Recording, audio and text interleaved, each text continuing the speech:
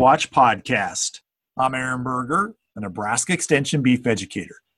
For today's Beef Watch podcast, we will be discussing an article from the May issue of the Beef Watch newsletter titled Management Strategies for Minimizing Early Pregnancy Loss. To discuss this topic, I'm joined today by one of the co-authors, Sydney O'Daniel, who's a Nebraska Extension beef educator. Thanks for joining me today, Sydney. Hi, Aaron. Thanks for having me. Well, Sydney, this is an article that you co-author with Dr. Rick Funston, who's a Nebraska Extension beef cattle reproductive physiologist. The focus of this article was really on what are some management strategies we can have in place to help us reduce early embryonic loss. One of the things that I think is very interesting is there's some good research that would indicate that anywhere from 90 to 100% of eggs are actually fertilized at the time of estrus.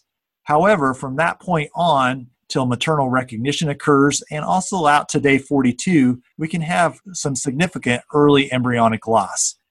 Give us some perspective on what's happening early on at the time of conception and then what's happening with that early developing embryo and how stresses at different phases could impact this and result in greater early embryonic loss. Right. So I think it's important to go over what really happens in those first 42 days so that you can understand how the stress is going to impact that embryo.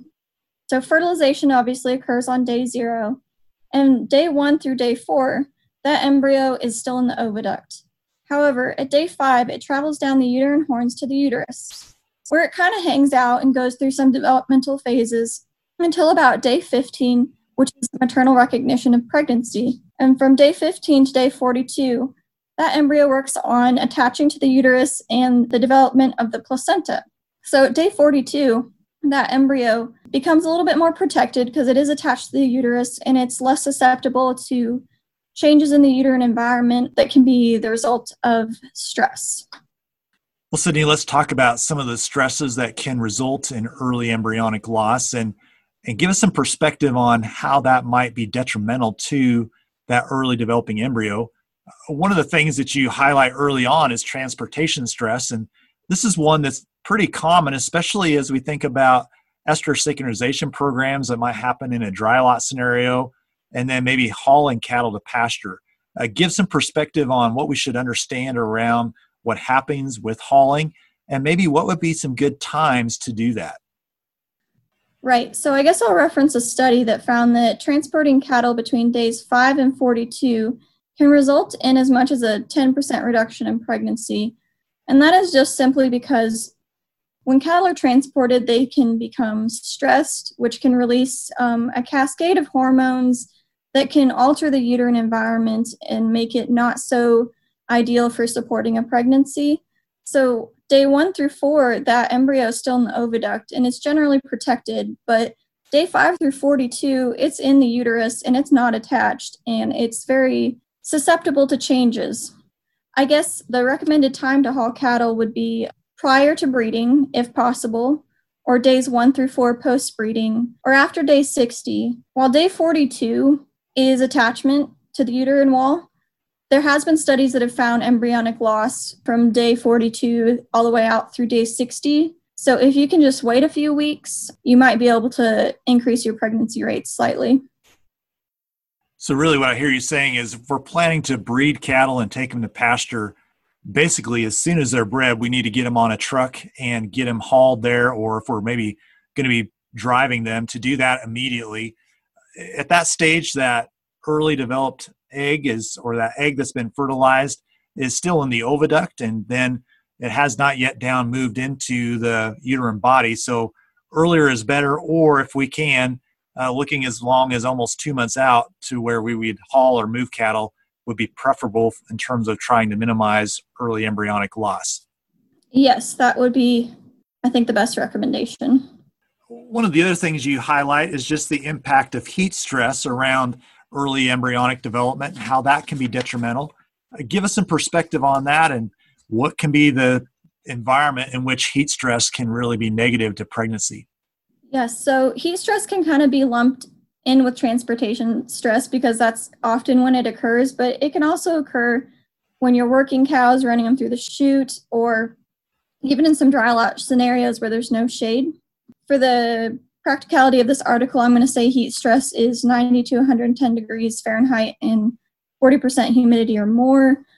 Studies have found that cows exposed to heat stress 8 to 16 days after breeding had compromised embryos and reduced concentrations of progesterone, which progesterone is the hormone of pregnancy. It's what supports it through calving. So if that hormone drops, the success of that pregnancy can be compromised.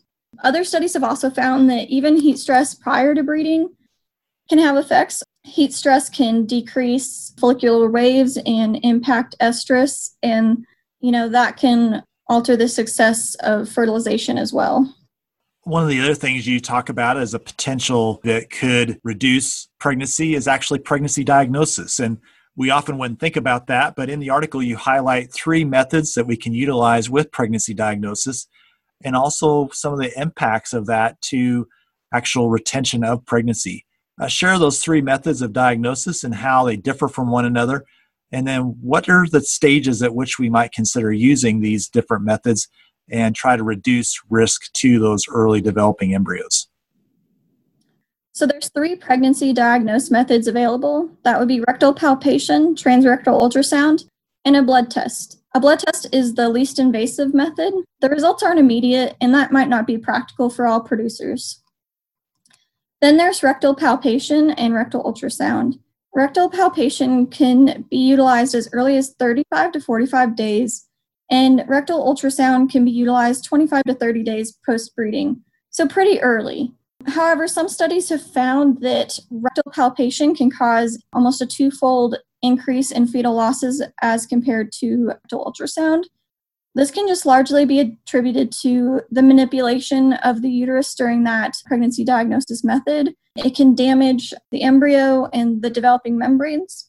That same study also found that the experience of the technician had a big impact on embryonic survival as well. An inexperienced technician can cause nearly a 2-fold increase in embryonic losses as compared to an experienced technician.